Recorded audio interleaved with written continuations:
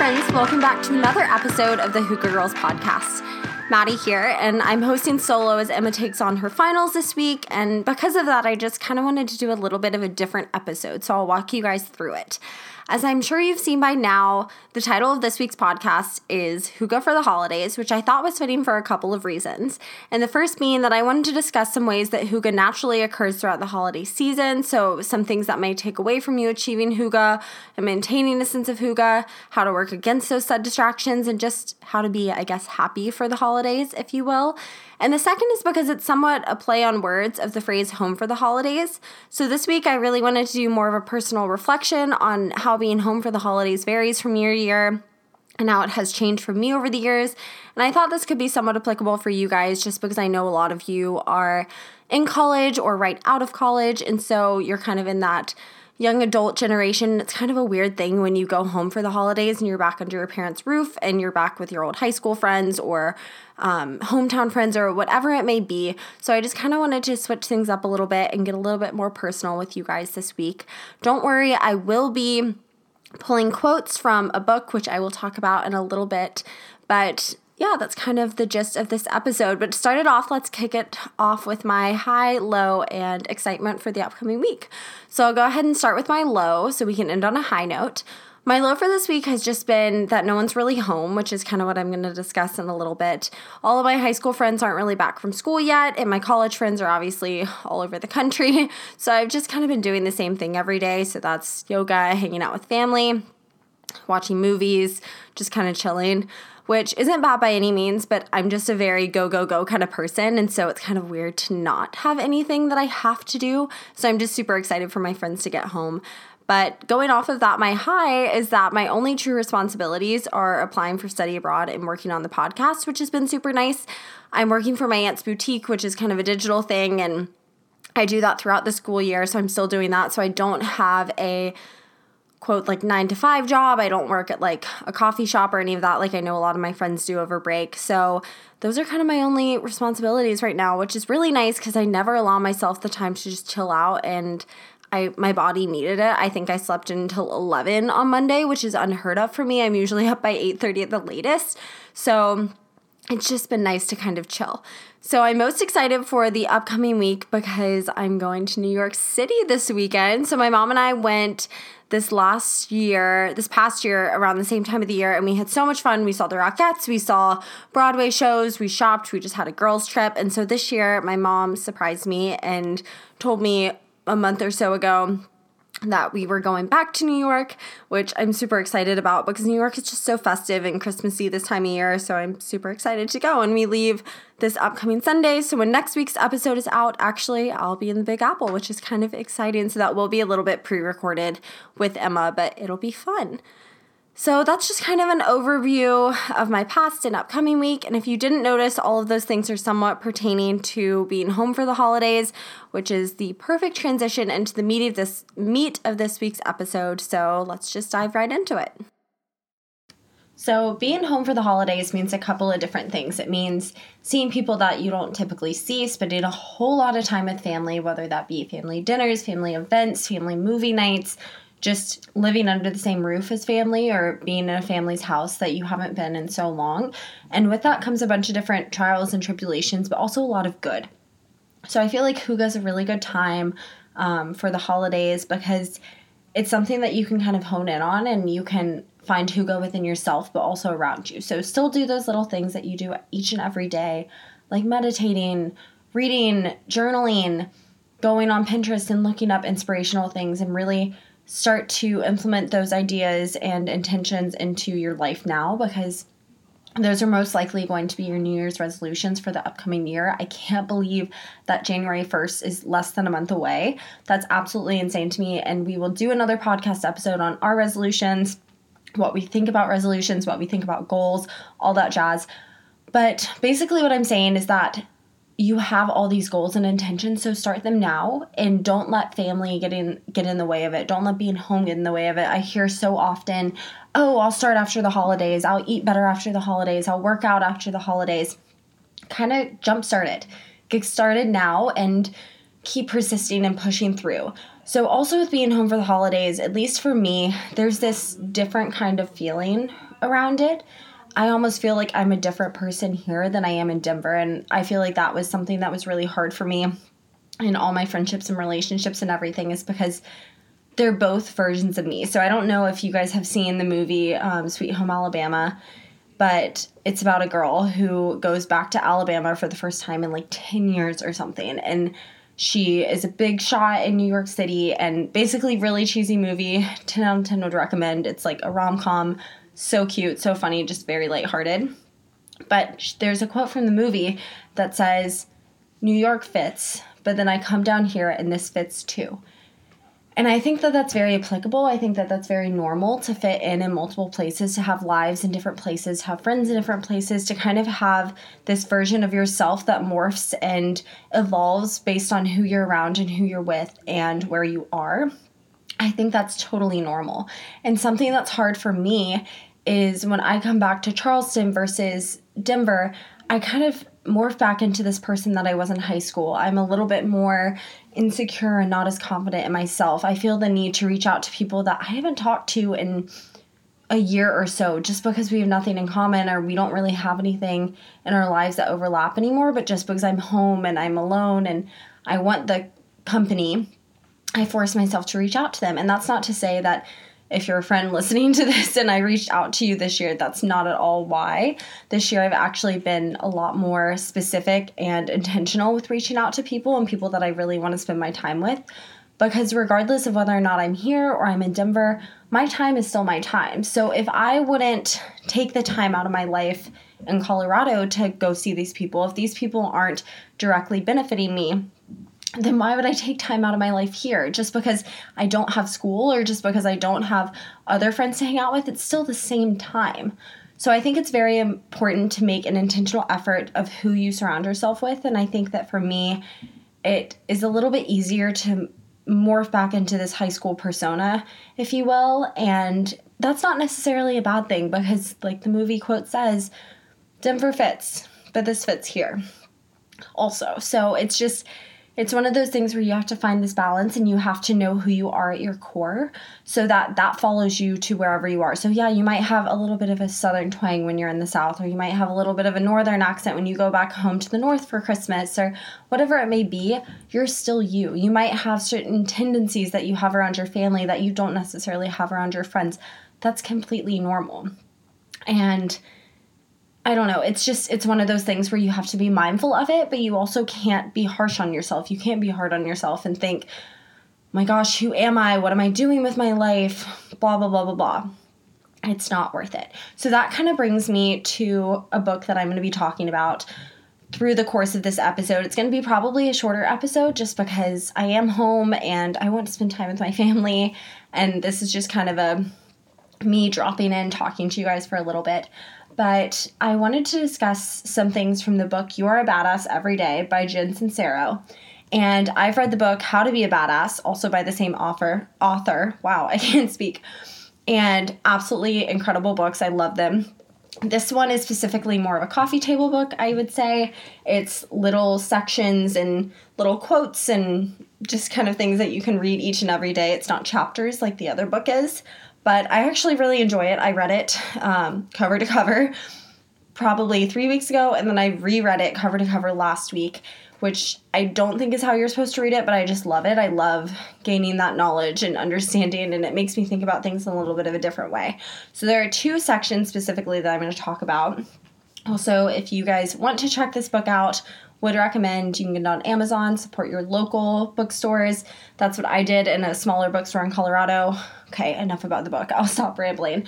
But the title of the book is You Are a Badass Every Day: How to Keep Your Motivation Strong, Your Vibe High, and Your Quest for Transformation Unstoppable. And I absolutely love that. So this is just kind of the summary of the book, and I'm going to kind of transition it back into what I was talking about.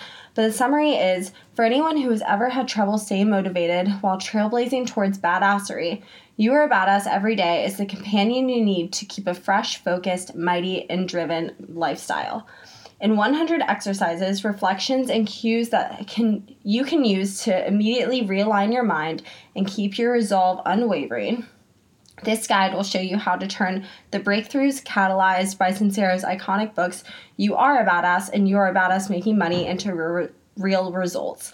Owning your power is the first step in creating the life that you desire and you deserve. So I love that. It's basically a self-help book, just like all of the other books. And I wanted to take a couple sections from it and talk to you guys. So I just wanted to give this author credit because these are not my words. They're theirs.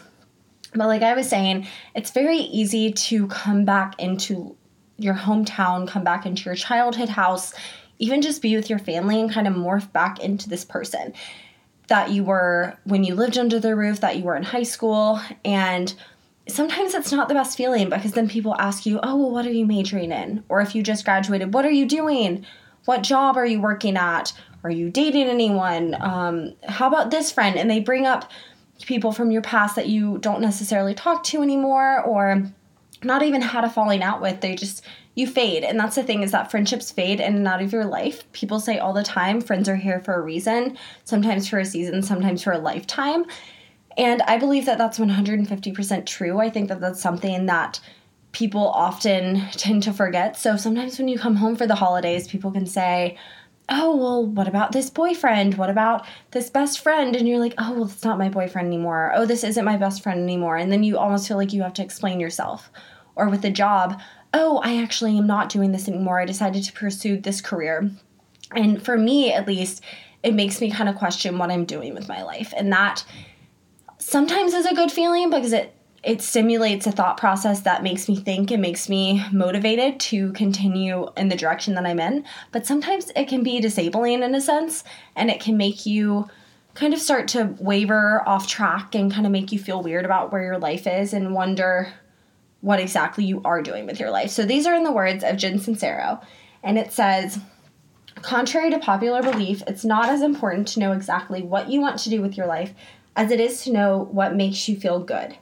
We tend to put more importance on logical thinking, making lists, on having a plan that's all mapped out and reasonable and ship-shape. While all of that is good, we sometimes plan our lives without making a priority of letting ourselves be, do, and have the things that bring us joy. Our brains have been in the spotlight for so long, we've lost touch with and learned to mistrust this other, more intuitive side of ourselves. Practice paying attention to how different people, thoughts, places, ideas, things, the vision of your achieved goals, songs, activities, food, clothing make you feel, and let the good feelings guide you through your day. Imagine that your brain was removed from your body and that all you had to use to make your everyday decisions were your feelings. No logical thinking. No memories of how things are or what they'll turn out to be. No judgments or fears that'll make you look like an idiot, disappoint someone, or break something, and to gently prop it back up and hope no one notices or guesses that you were the one who broke it. How would that change things for you? And I just really like that because sometimes it's so easy to put aside our feelings and do things because we should be doing them, because our parents are telling us to do them, because our friends are persuading us to do these things. And I feel like it's almost an unhealthy thought cycle that we kind of get into. And a lot of times it stems from someone initially planting that seed.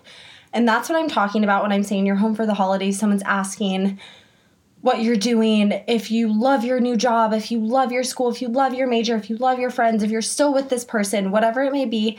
And it kind of plants that seed. And then you start questioning, do I love my job? Do I love my major? Do I love my school?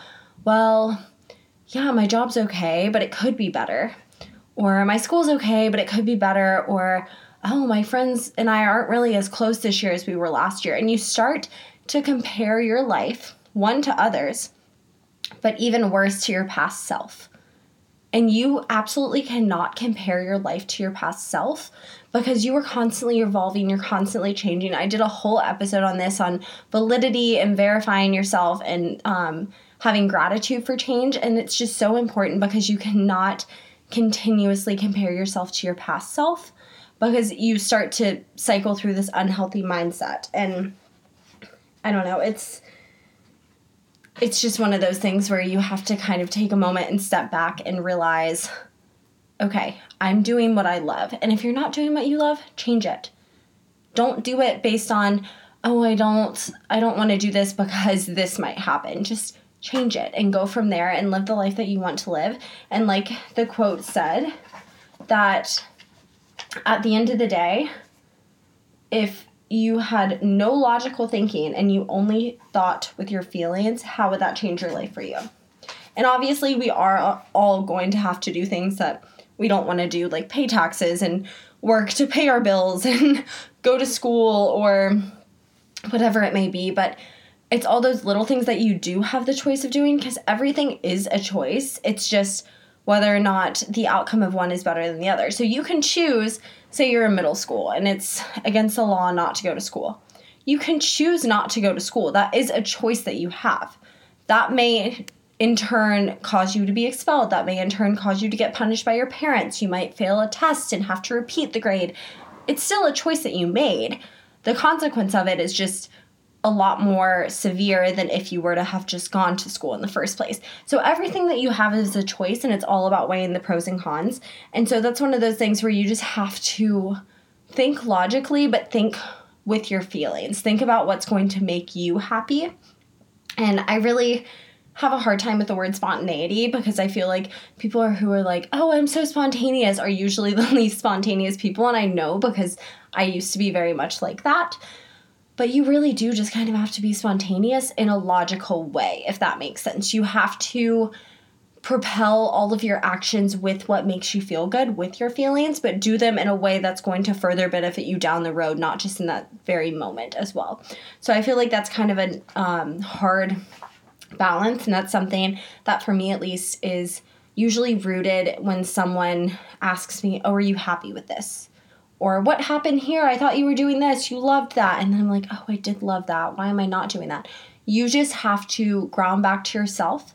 And when family, when friends, when whoever you're around in the holidays, kind of bring this back in. And a lot of times they do it without knowing that they're causing this thought spiral for you. But you just have to root back down into you. So kind of going off of that, the holidays are a stressful time. I know a lot of families get in arguments because they're always with each other, and people start to get annoyed with each other, and everyone's just kind of over and done with it.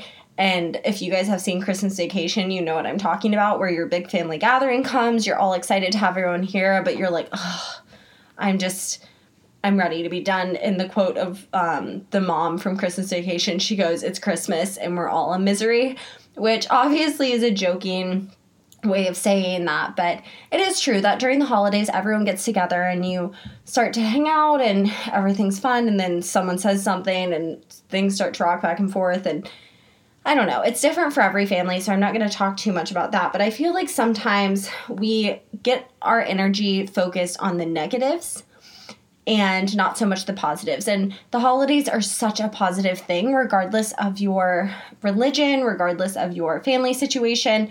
It's usually a break. It's a breather. It's a reset. You're starting January 1st. It's a brand new year. For this year, it's a brand new decade. Guys, we're finishing 2019. Like, we're going into 2020. That's insane.